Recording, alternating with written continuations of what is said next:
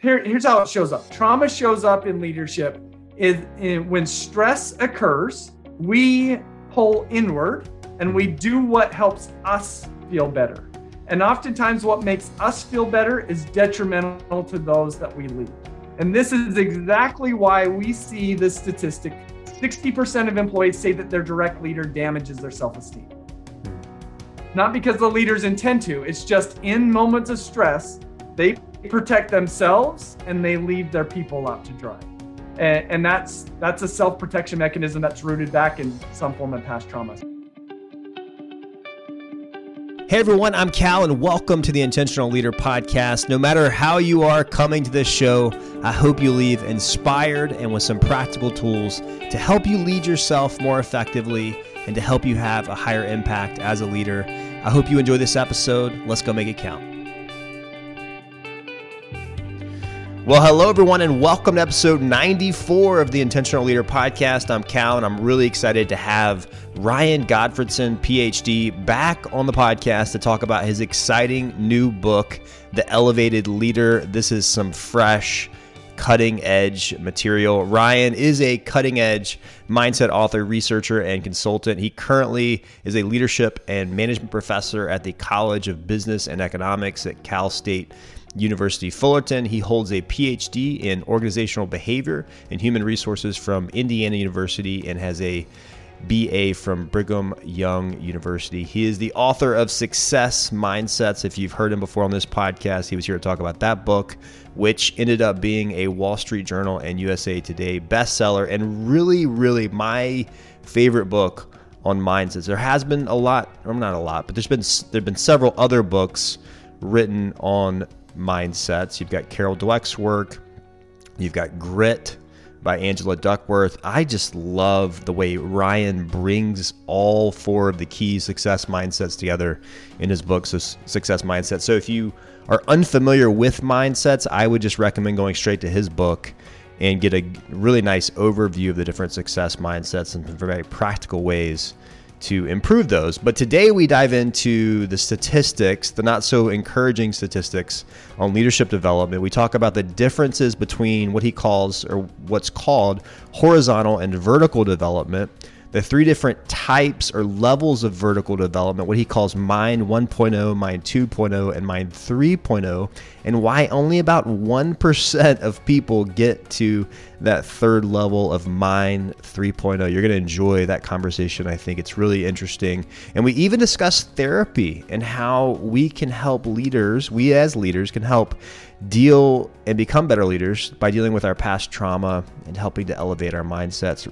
Ryan really is on the cutting edge of leadership thinking. It's always a pleasure to talk with him. There are also two different assessments that Ryan offers on his website, and I put links to both of those in the show notes of this episode. One is to help you figure out where your mental center of gravity is. That's really based on his new work, Mind 1.0, 2.0, 3.0. And then also, if you want to figure out success mindsets, you can take a separate assessment. It's a mindset assessment on his website. If you just look below the show notes, both of those are there. I just am so thankful for those of you that are partnering with us at Intentional Leader through Patreon. We had another individual sign up this past couple weeks to be a patron here on Intentional Leader, giving just a few bucks a month, but that really goes a long way to help us fund all of the leadership material that we're trying to put out on Intentional Leader. We're working on some stuff on the back end and also just really trying to help leaders be inspired, help them lead themselves, and ultimately help them really affect and impact the world around them. So that's our commitment, is to really help you as a leader lead yourself. And we know there's a ripple effect there. Also, if you want to help us in other ways, really a practical way to do that is go to Apple, Spotify, wherever you listen to podcasts, and give us a rating, a review. That really means a lot to me. I read all of those and it helps us grow and reach new leaders. So thank you to all of you that have already done that. And would really appreciate it if you're interested in doing that after you listen to this episode. But hey, without any further ado, let's jump into this cutting edge conversation with Ryan Godfredson. All right, Ryan, it's so great to have you back on the show, man. I really enjoyed our last conversation on mindsets, success mindsets, and now we're going to talk about the elevated leader. So I'm so pumped to have you back on, man. Yeah, thanks for having me. And I've just kind of kept track of your podcast. In fact, I think I've said this to you is when my first book launched, I think I was on over about 100 podcasts and I loved ours. Like it stood out to me. I mean, part of it's because of who you are. But then I've also kept track of the podcast and you get such great guests on. So it's just an honor to be a part of your guest list, I should say. Well, thank you, Ryan. And, I loved preparing for this conversation because obviously I spend a lot of time just thinking about leadership, reading about leadership. But every time I engage with what you're doing, there's something fresh about it. And so Elevated Leader, let's just jump right in because we're going to run out of time. Tell us, like, what is the current landscape of leadership development right now? Because I think there's a lot, anyone that's listening probably is a part of a company or an organization that has some type of leadership development initiative. I'm just curious, like, as you have done your research and as you work with companies, what is the type of feedback that people are giving about their leadership programs? Well, and it's not just my experience. There's statistics that are out there that effectively says leadership development is broken. And this usually doesn't come as a surprise as people who are working in the leadership development space. I mean, let me give you a few statistics. 60% of employees say their direct leader damages their self-esteem. Ooh, wow. Now, I don't know any leader that wakes up and says, I want to damage my employees' self-esteem, but it's happening. Yeah. 71% of organizations cannot agree that they believe that their current leaders are going to lead that organization successfully into the future. 71%. And 75% of organizations state that their leadership development programs are not very effective. So, I mean, we are investing a lot in leadership development. And I would say at best, our typical efforts are incrementally helpful. And I kind of feel like I'm somewhat on a mission to transform this leadership development space by introducing a form of development that most people aren't aware of, but something that most people want. And that form of development is vertical development. And that differs from our more traditional horizontal development efforts. And it probably makes sense to define those. What do you think?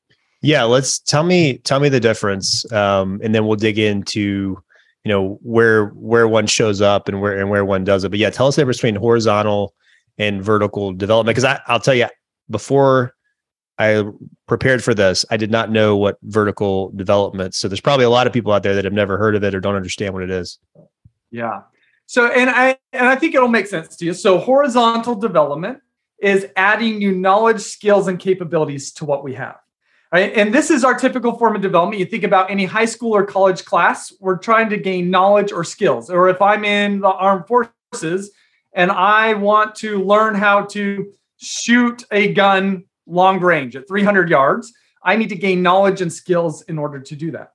And effectively, so horizontal development isn't bad. It's just our typical form of development. And it's kind of like adding an app onto an iPad. Right? When we add an app onto an iPad, that broadens that iPad's functionality. I can now do more than what I could do previously.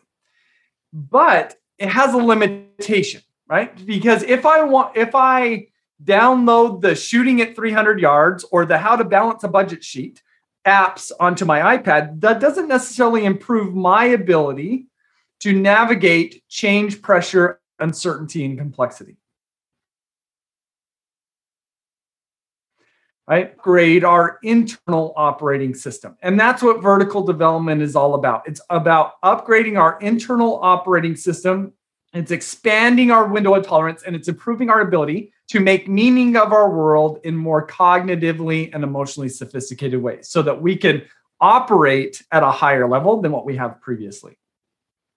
Does that make sense? It does. Yeah. I was reading in preparation for this. One of the very simple ways you said it is, when the focus areas for horizontal is doing more and vertical is just being better. And so I do think that makes sense. So is vertical development something that it was just recently created, or why haven't more people heard about it? Yeah, so it's the term vertical development is fairly new. It was coined about 10 years ago.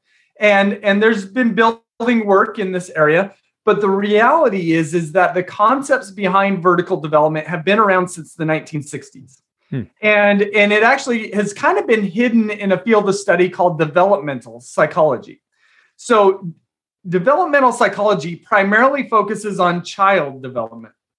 And what we've learned is that, and you see this, you've got a couple of children. As children, they develop right before our eyes. We could see it happening. And that's primarily the reason why they've focused on child development. And what we know is that as children go from infancy to adulthood, they go through different developmental stages. And they do so pretty rapidly. And they do so rather automatically. It's essentially a function of age. But in the 1960s, select developmental psychologists started to ask the question, do adults develop? And if so, do they go through different developmental stages? And what they found is that, yes, adults do develop. Yes, there are different developmental stages, but that most adults don't actually develop during adulthood. Oh, wow. So that suggests that our development in child development is automatic. It's a function of age. When we become adults, it's no longer a function of age. It now becomes a function of effort. And so what they've actually identified is there's 3 primary adult development stages. And what they found is that 64% of all people stay at that entry level of vertical development. 35% go up to that second level, and only 1% make it to the top level. And so I guess I've got a new book coming out in October that's all about what is vertical development, what are these different vertical development levels, and how do we elevate? So that's the idea of vertical development, because at each of these different levels, our body, our internal operating system, is programmed to fulfill different needs. And so it probably makes sense to kind of walk through those 3 different levels. But do you want to interject on anything there?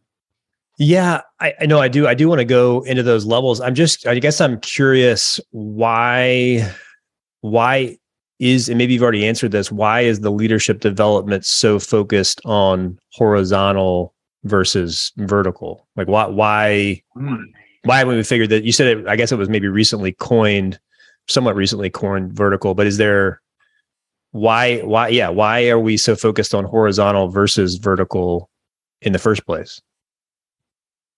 Yeah, it's a good question. And I don't think I have all the answers to it, but some perspectives to think about is it's just a continuation of what we know and what we're used to. I think it's also because effectively what leaders ask for is just, they kind of just say, tell me what to do and I will go and do it. Mm-hmm. Right? That's efficient. It's easy.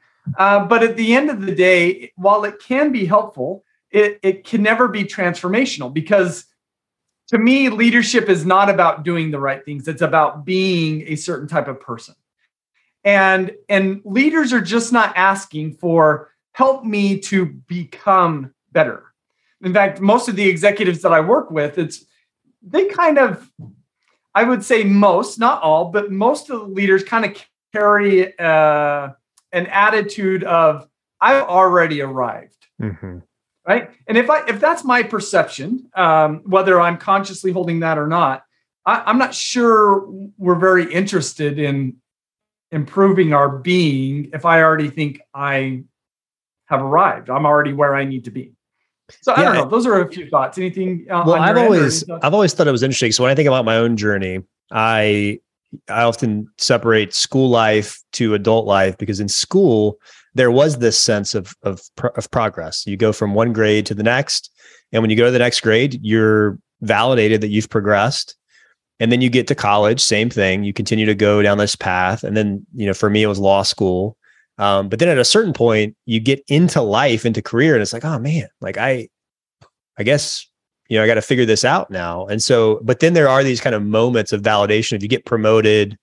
But, I guess John Maxwell talks about this a little bit. There's there could be a point where you're getting promoted, but you haven't actually gotten any better. It's just a matter of the kind of that way things play out. So I do think that makes sense. I also thought it was fascinating in your white paper, where a lot of the literature on neuroscience happened pre-2000 or came out post-2005. And a lot of the leadership material that we use to develop people was based on pre-2005. So we haven't really fully adopted neuroscience into a lot of our leadership instruction. I thought that was interesting. Yeah. And that it's a game changer when we do that. It's just our traditional curriculum around leadership development just doesn't have it. And it's not because they wanted to avoid it. It's just that we didn't know at the time. Our ability to study the mind, the brain, our body's nervous system, it just wasn't very sophisticated.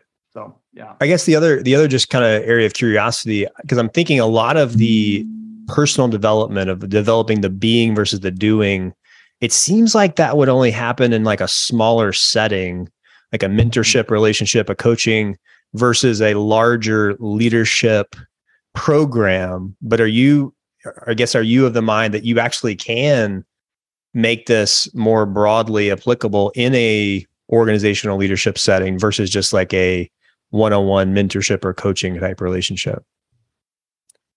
Yeah. So I do think the more individualized effort, the more quickly we could see progress in people improving their vertical altitude. But I will say this is the first step of vertical development, in my opinion, is always awareness, a deepening of our self-awareness, awareness of what vertical development is. What are these different vertical development levels? Where am I at? I feel like that's got to happen first. And I think that can happen at a collective level. And here's what I've observed is that when I work with larger groups of leaders and we just focus on this awareness piece, there's probably about a third of leaders that are able to run with it. And they're able to just on their own transform. There's another third that they kind of drag their feet. They've just got a little bit of blocks that's holding them back. And with a little bit of direction and a little bit of hand-holding, I think they're able to make some significant progress. But there's about a third of leaders who they can't do it on their own. And that's not necessarily their fault. There's other things that are at play that I'm sure we'll get into. But I think there's about a third of leaders that really need some deep individual help. But regardless, I think if we can do the individual work, they're gonna vertically develop more quickly and more effectively. But I do think that there's still value at doing it at a collective level if we have the opportunity. Yeah. All right. Well, let's jump into the different levels. Tell us the different levels and the difference between the three. Yeah. And I call them Mind 1.0, Mind 2.0, and Mind 3.0 because they're meant to be representative of different internal operating systems. And so the base level, this Mind 1.0 level, this is where our body is programmed to fulfill the needs of safety, comfort, and belonging. We want safety, comfort, and belonging. And so what we have a tendency to do at this level is we join groups or tribes that help us to feel safe, comfortable, and like we belong. And they protect us from threats to those things.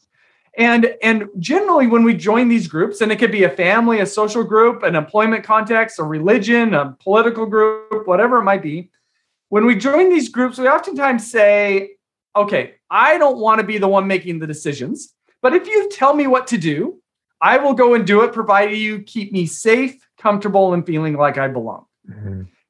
And so I think Mind 1.0 people, I think we could kind of classify them as good soldiers. Right? Mm-hmm. They just kind of want to do what's told, but they don't necessarily want to take charge. And when we operate from this mode, we operate as more of a dependent thinker. Mm-hmm. And that's just one of the characteristics of this. And again, this is where 64%, research has found 64% of all adults operate at this level.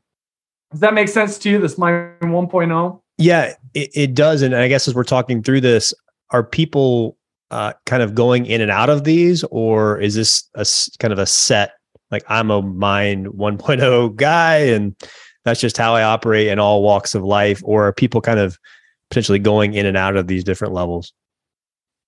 Yeah, so I think we definitely have a default level that we operate from. Okay, got it. I do think we can get out of that default if the circumstances are right. And so after I walk through these mind levels, I think I'll kind of summarize them by asking two different questions, and I think both of them are helpful, and one relates to kind of what you're asking. Okay, yeah. About, but it's probably helpful to kind of walk through the other. Yeah, Mind 1.0 makes sense. Okay. So Mind 2.0 is you're going to see a significant shift in our body's internal operating system. Here, our bodies are programmed to stand out, advance, and get ahead. In fact, we become willing to be unsafe, uncomfortable, and not belong in order to stand out, advance, and get ahead.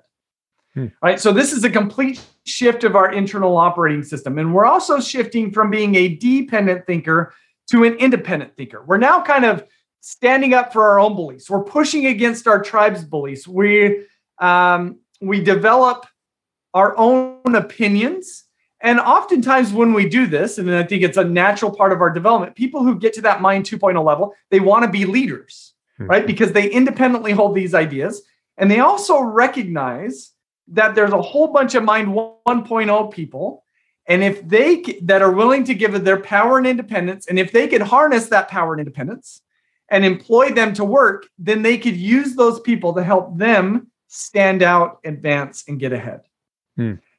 So 35% of all people operate here, but get this, 85% of executives operate at this level. Oh, wow. Right? They kind of operate in this mode of, I've got my own opinions. I want to take charge. I want to help. I want to use other people to help me stand out, advance, and get ahead. And so that's that Mind 2.0 level. And I call this level progress maker, or the people who operate at this level, they're progress makers. They're focused on outcomes. They're focused on goals, which is generally more short-term oriented, but very justifiable in an employment context. That makes sense. And then Mind 3.0. So Mind 3.0 is, again, we're going to see a shift in the needs that our body is programmed to fulfill. At this level, we're programmed to contribute, add value, and lift others.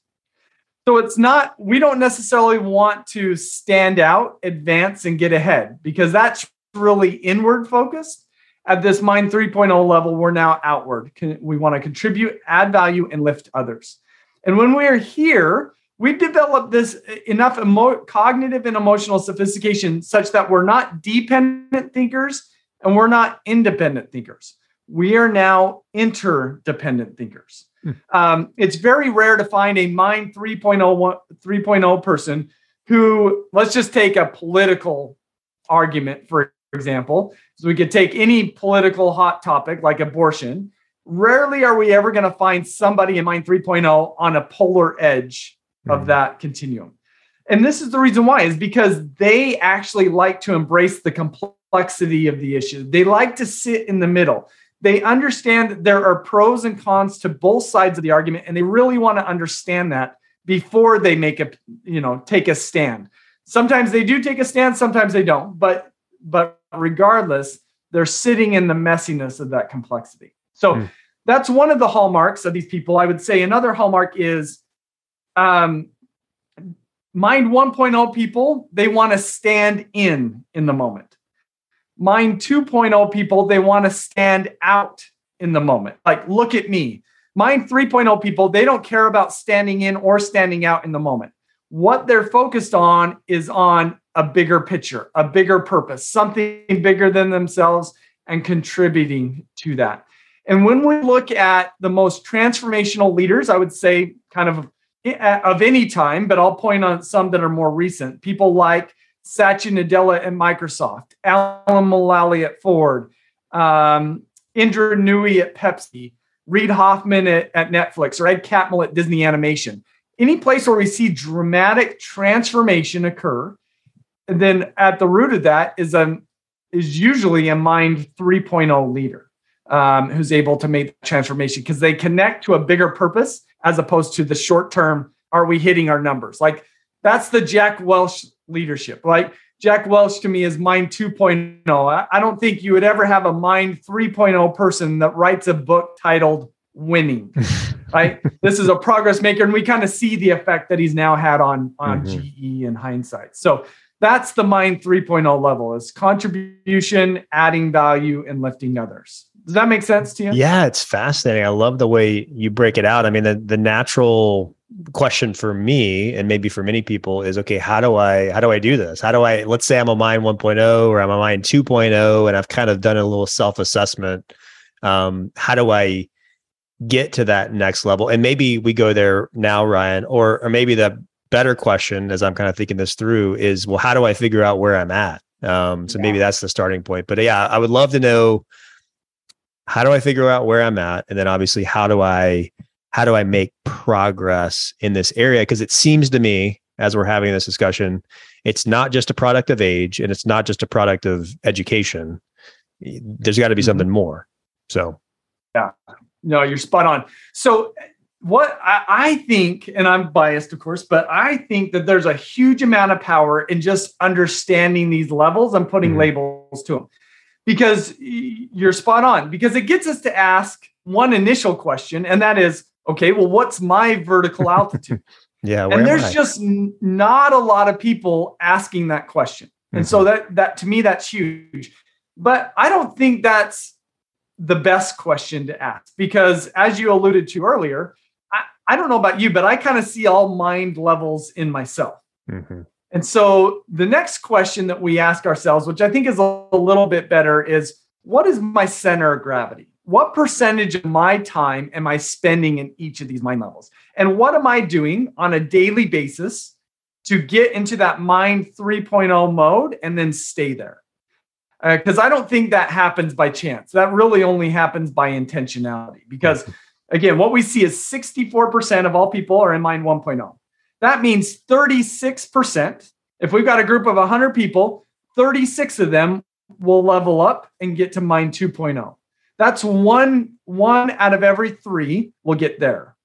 That next leap up, only 1 out of those 36 makes that next jump. Wow. Right.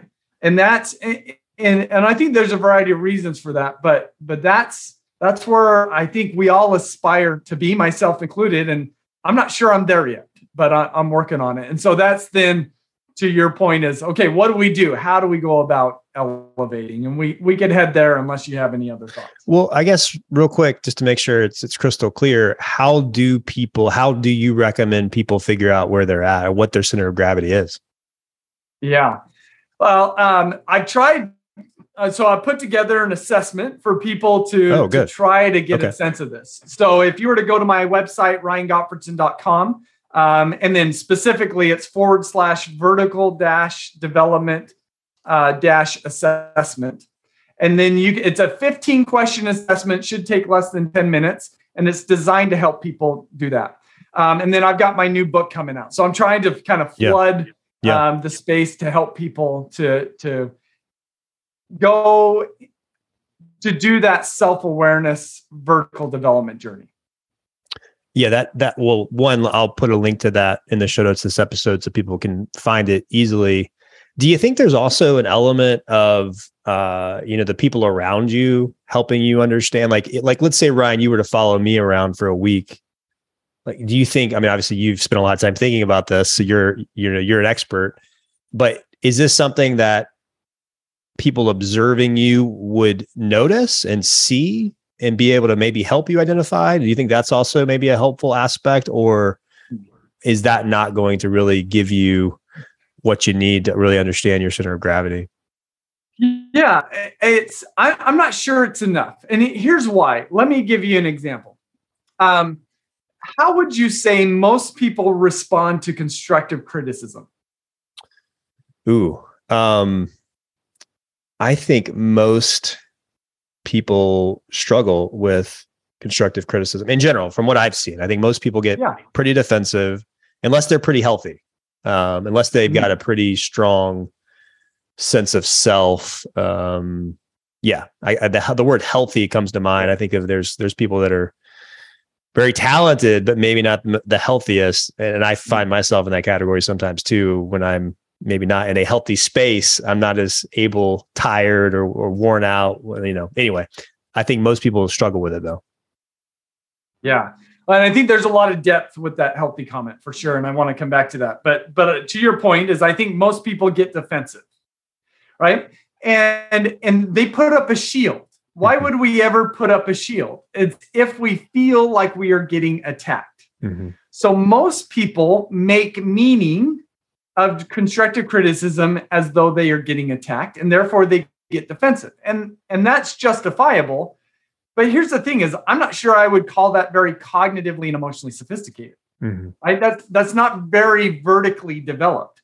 The next level up might be, it depends on who delivers it and how they deliver it. Mm-hmm. Right? That feels a little bit more cognitively and emotionally sophisticated. But I think the most cognitively and emotionally sophisticated people, they say, I enjoy constructive criticism because it's an opportunity for me to learn and grow. Mm. And therefore, they're more inclined to embrace it. And to your point, and kind of around healthy, is they're in this mental space where they are good with being told that they are bad. And it's just not easy to get there. And so when you've got a Mind 3.0 person who actually likes constructive criticism and even asks for it and embraces it, they also understand why a Mind 1.0 person gets defensive, mm-hmm. because they've been there before. Yeah. But when a Mind 1.0 person is talking to a Mind 3.0 person and they hear the Mind 3.0 person say, oh, I love constructive criticism, bring it on. Mm-hmm. The Mind 1.0 person is like, oh my goodness, you are out of your mind. How could anybody ever think this way? Yeah, or you're lying. Yeah. Mind 3.0 people, they can relate to people below them, but those at those lower levels have a hard time even fathoming where people are coming from at that Mind 3.0 level because they haven't been there. And so when you say, if I'm walking around and following Mind 3.0 people, I think we'll notice that there's a difference, but I'm not sure we'll feel like that's where I want to go because that feels so foreign to where we're currently at. Does that make sense? No, it does. And I guess too that there's a level of depth that comes from the own self-assessment, because I could maybe externally project that I'm receiving feedback well, but internally I'm a mess. I'm defending myself. I'm not actually receiving it. I'm just projecting something good on the outside. So yeah, I think that's helpful. So all right, well, let's jump into how do people do this? So how can we go? What are some practical things that people can think about or do to begin to develop vertically as we're kind of wrapping up here? And then, I guess we got about 10 minutes left, but I'd like to definitely get to some of the practical things that people can go and start doing to improve in these areas. Yeah. Well, so I'm gonna delay part of the answer to your question because you're emphasizing practical. Okay. And I think there's value at staying still a little bit more theoretical. Yeah. Because then that will help us better understand the practical. So here, if we define vertical development as elevating our ability to make meaning of our world in more cognitively and emotionally sophisticated ways. Mm-hmm.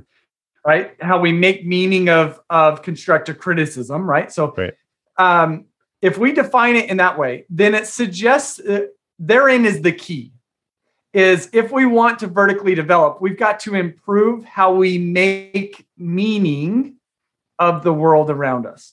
Well, what are our meaning makers? Our meaning makers are our mindsets, the mental lenses that shape how we view the world around us, right? How do we see and make meaning of constructive criticism? Or how do we see and make meaning of failure or disagreement or risk or challenges, right?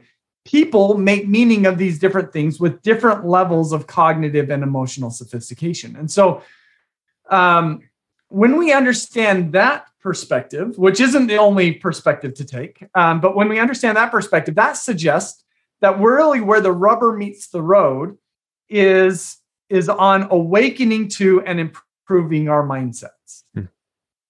And so that's kind of where my first was all about, is what mindsets are out there? What mindsets do I have? How do I awaken to them? And how do I improve them? So in hindsight, I wish I would have written my new book, The Elevated Leader, first, and then Success Mindsets is the natural sequel. But that's the key. And I guess my experience in seeing leadership development programs is mindsets oftentimes isn't a part of the conversation.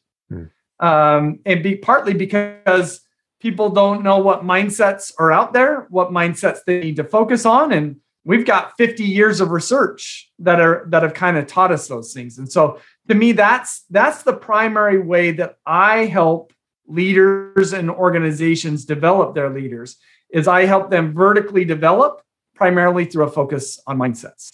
And so if we can, and that's this, we're moving inward and deepening our self-awareness about the mental lenses that we're carrying around. First, Ryan, I forgot to mention this, but congrats on your huge success with Success Mindsets. USA Today best-selling author, just incredible Wall Street Journal best-selling author. So congrats on that. I'm sorry I didn't mention that earlier. I meant to. So I guess how does one go about improving their mindsets? And that's kind of a lazy question. It's maybe a little too general, but for someone who has maybe hearing about that for the first time, oh yeah, cool, let's do that, Ryan. What does that even look like? What would you say to them? How would you kind of intro that? And then maybe we can get into some more specifics, but just generally speaking, what does that even look like? Yeah. So I think the process is first awareness. To me, it's always awareness. So we got to become aware of the current quality of our mindsets. And I've got shouldn't surprise you, I've got a mindset assessment that people could take on my website. And it assesses us on 4 different sets of mindsets. And so generally what I've found is that I've had 30,000 people take the mindset assessment. Only 2.5% are in the top quartile for all 4 sets of mindsets. So what that means is most of us have some mindset work to do. And so normally my approach, and there's a variety of other resources on my website, is let's identify one mindset to focus on first, and let's develop a plan around that. And what we need to understand about vertical development and about mindsets is it's about our body's neurological system. Because ultimately, what our mindsets really are at a neurological level is they are specific neural pathways in our brain. And our neural pathways are a lot like our muscles. The more we use them, the stronger they become. And so if we want to change our mindsets, that just essentially means we need to hit the gym for our mind. We need to exercise those positive mindsets. And so we don't need to go into detail on all the ways we can do that, but there's resources on my website and in my book that's designed to help people do that. But it's as simple as reading books, watching videos, having discussions, journaling, self-affirmations. Those have all been empirically proven to improve our mindsets, both in the short and the long term. There was one thing, I don't remember where I heard you say this. It may have been a video, it may have been an interview you did, but it was something to the effect of, before we can really make a lot of progress, leaders in some ways have to heal. Tell me about that, because that stood out to me, this idea of needing to heal from something as a leader. That almost sounds kind of mushy. But yeah, what are you thinking about when you talk about that? Yeah, and to me, this is the most meaningful aspect about my new book is that the core of vertical development really is healing our body, healing our body's nervous system. So here's what we've learned is almost all adults, they're estimating 80% of adults have experienced some form of trauma that has negatively impacted their body's nervous system. And when I think about trauma, it's not just a certain event. It is experiencing stress that exceeds our body's capacity to deal with that stress effectively. And when that occurs, our body has to go through drastic measures to protect ourselves in those moments. And in those moments, our body's nervous system literally changes and gets rewired, and not for the positive. Naturally, when people experience trauma, they become more self-protective, right? That's mind 1.0. That's mind 2.0. That's classic mind point. Yeah, right. It's self-protection, and it feels natural and it feels right because it's the it's a consequence of that trauma, and it's our body trying to make sure this doesn't happen again. But those neurological changes continue to affect us throughout our lives unless we seek healing from those. So let me give you an example of this. I was working with the CEO, and he's the founder of an organization, and he's over the last 5 years grown it to 1,000 employees. And I asked him, "Why did you start your business?" And his response was, "To prove others wrong." Which immediately I'm like, okay, I get the sense you're not quite operating from the right foundation, right? I'm not going to say it's a terrible foundation, but to me, it screams Mind 2.0. Yeah.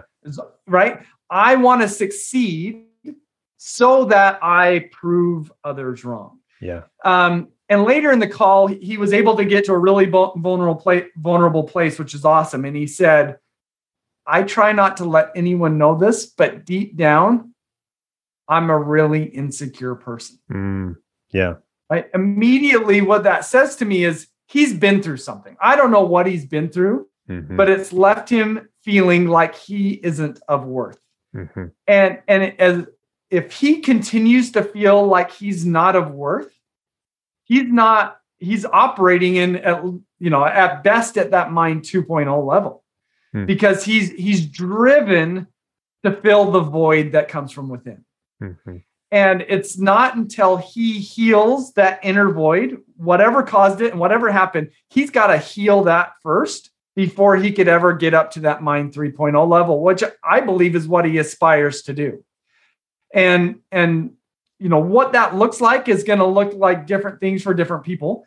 But I would say for myself is I've spent the last 18 months personally working with a trauma therapist, trying to unpack my own past trauma, how that's affected me. And I would say working with the trauma therapist over the last 18 months, I feel like I have grown more in the last 18 months than the prior 15 years. Oh, wow. And I felt like I did a decent amount of personal development work during that time. It's been a game changer to do that. And I just don't think that I'm alone. Surely I'm not alone given the statistics of having trauma that impedes. Here's how it shows up. Trauma shows up in leadership when stress occurs, we pull inward and we do what helps us feel better. And oftentimes what makes us feel better is detrimental to those that we lead. And this is exactly why we see the statistic, 60% of employees say that their direct leader damages their self-esteem. Not because the leaders intend to, it's just in moments of stress, they protect themselves and they leave their people out to dry. And that's a self-protection mechanism that's rooted back in some form of past trauma. So to me, that's hopefully the beautiful message that comes even out of this conversation is that if we want to elevate, we've actually got to heal ourselves. And to me, that's a beautiful message. I agree, Ryan. And thanks for sharing that your journey over the past 18 months. And I'm glad that we as a society are getting more comfortable talking about therapy. I think we all need it personally. That's just my view.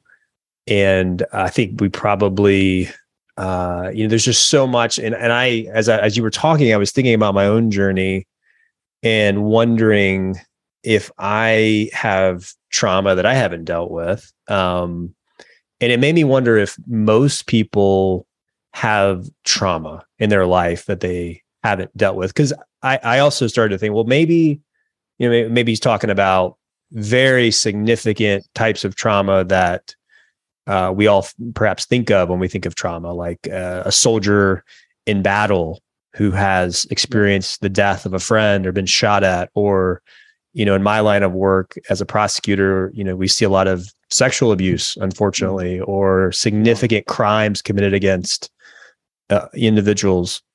So those are like really big. And thankfully, like for me, my trauma is probably less those things and more, I don't know, like, hey, my parents got divorced, or, struggled with, the custody situation. I mean, there's little, I say little, but like probably really big for me, but maybe on the grand scale, so I'm just wondering. Well, yeah, let me bring this to life. So let me open up my story a little bit more. Is my parents never got divorced. They were always there for me physically.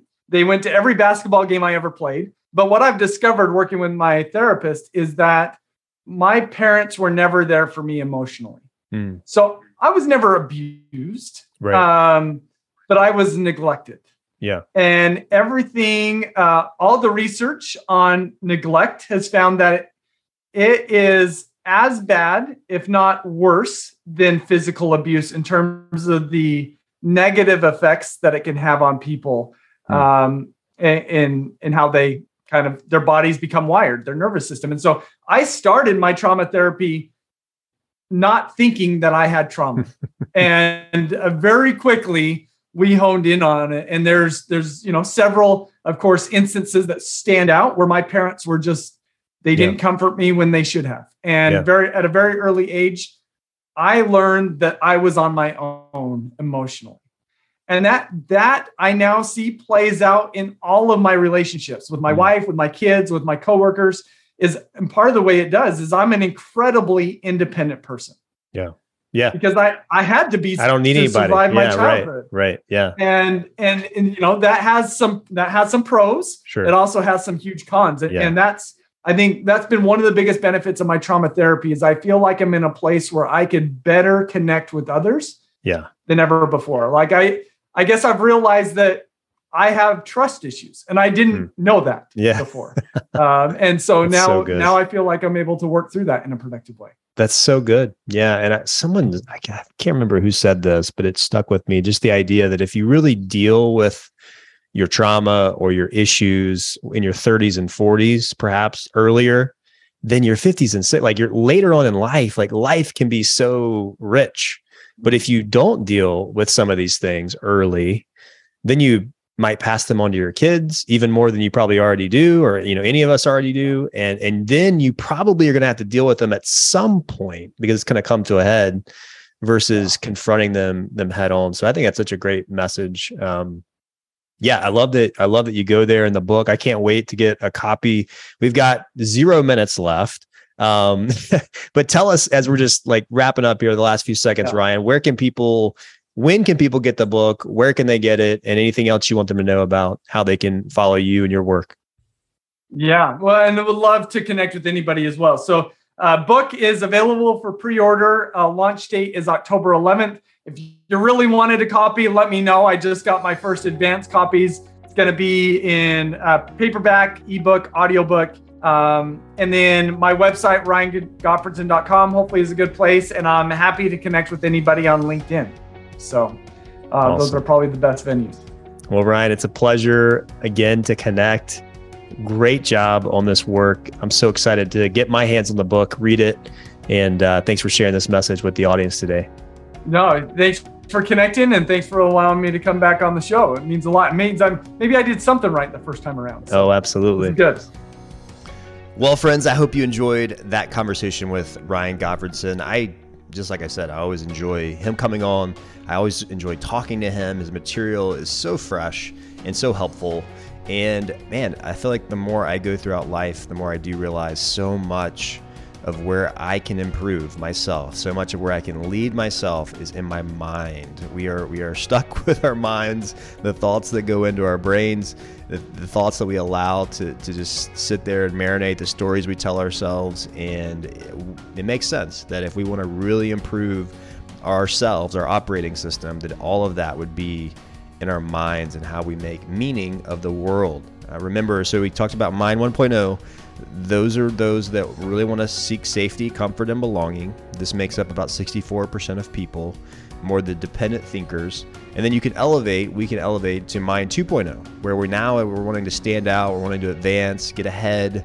We're shifting our operating system. We're becoming more independent thinkers. We want to be leaders, but still there's more to that. And hopefully we can make our way up to Mind 3.0, where we want to contribute, we want to add value, we want to lift others up. I encourage you, go take any of those 2 assessments. If you haven't done the Mindsets assessment, I encourage you to do that. And then also take the second one where you can figure out your center of gravity. Again, both of those links are in the show notes of this episode. I also just really appreciated what he had to say about his own experience the last 18 months going through or meeting with a trauma therapist and the significant benefits that has had. That's actually encouraging me to maybe pursue some therapy because I think we all probably need at least some therapy. And I do think it's better to deal with those things earlier rather than later in life. We're going to deal with them inevitably. It's just whether we deal with them on our own terms and in a healthy way, or if we just kind of see the effects in our life over time. We're all becoming someone, and hopefully we're becoming more a person of love and peace and kindness and gentleness and faithfulness. We're becoming more the type of person that we want to become. I think that's a big part of self-leadership. It's not a moment. It is something that happens over time. But we have to be very intentional about the type of person that we're wanting to become. If we want to become the type of person down the road that is kind of our highest self, our first principles, the things that we value the most, those eulogy virtues versus resume virtues, as David Brooks talks about. So hope you enjoyed this conversation. I really did. Again, if you really want to support us, go leave a rating review on Apple or Spotify. That really helps. And I hope you go today and continue to lead yourself well, continue to influence, inspire, and encourage the people in your sphere of influence. And remember, life is short, so let's go make it count.